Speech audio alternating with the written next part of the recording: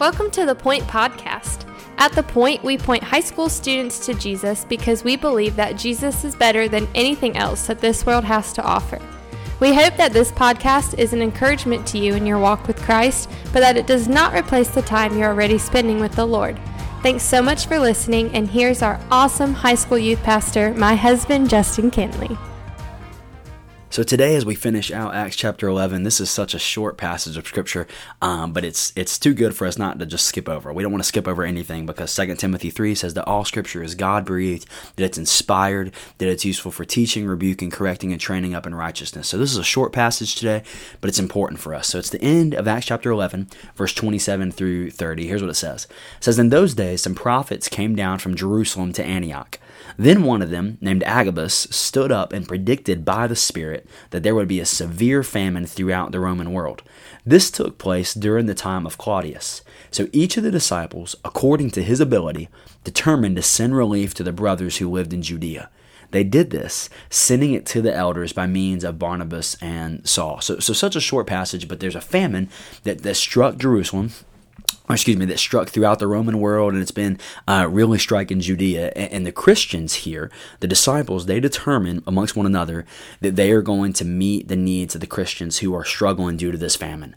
And it's just a really cool picture about how we as Christians, man, we should have other people's needs in mind.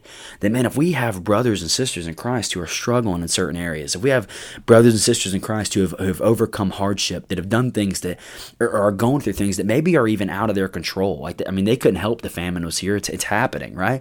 Instead of just turning a blind eye, saying, hey, how can we help these people? How can we help our brothers and sisters? I love verse 29, where it says that they determined to send relief. Man, it's something they decided to do. It wasn't that they felt like doing it. I don't know about you, but very rarely do I feel like giving up money. Like, you can call me unspiritual here, but that is just not something that I typically like to do.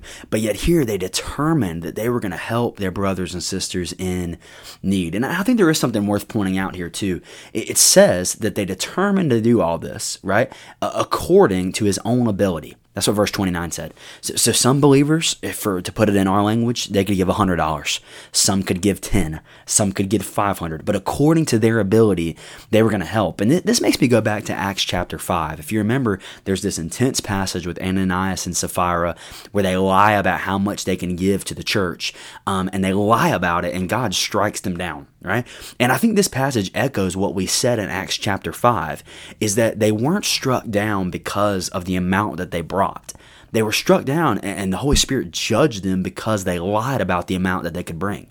That I don't think the Lord, I really don't think this. I don't think the Lord is interested in how much you can bring, but He's interested in the heart behind what you bring. Here, it's not saying that there was a shot at anyone saying, oh man, this dude gave 500, you only gave 50. No, it's just, man, the disciples brought according to their own ability. They brought what they could, and they brought what they could to the table. So I think this is such a great lesson for you listening to this as a high school student, or maybe if you have some parents listening on this too. I hope you are.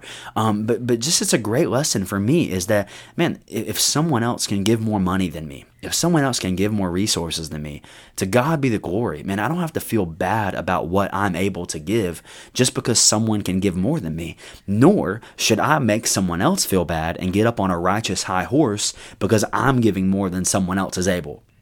Like me, as a guy who has a job, and my wife is working at a school, right? We have more money than a high school student can give, right? So I shouldn't make you feel bad about me giving more than you can give, right? But just be confident in that, man, I'm bringing what I can. You're bringing what you can. But I do think it's interesting here that they determined to bring something. That they had something they could give to the table. They had something they could bring, so they brought it. And I think that's worth noticing. And so they determined they were going to bring it, and they brought it each their own ability. It wasn't an out-giving contest, right? They just brought what they could, and they gave what they could bring. And I think that's something that we can rest in today. That God's not necessarily concerned with what I bring.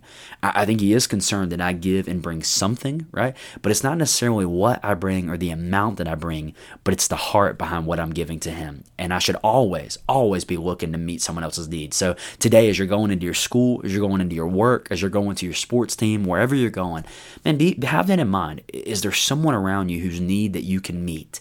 And then I dare you, man, to be Jesus to that person and meet that need. even if it costs you just something, meet that need in their life. And I think you'll be living out Acts 11:27-30 and doing that. Thanks so much for listening. The Point is a ministry of First Baptist Church Indian Trail for high school students. We offer life groups every Sunday morning at 8, 9:30, and 11 o'clock, and we meet on Wednesday nights at 6:15. For more information, you can go to our church's website at fbcit.org.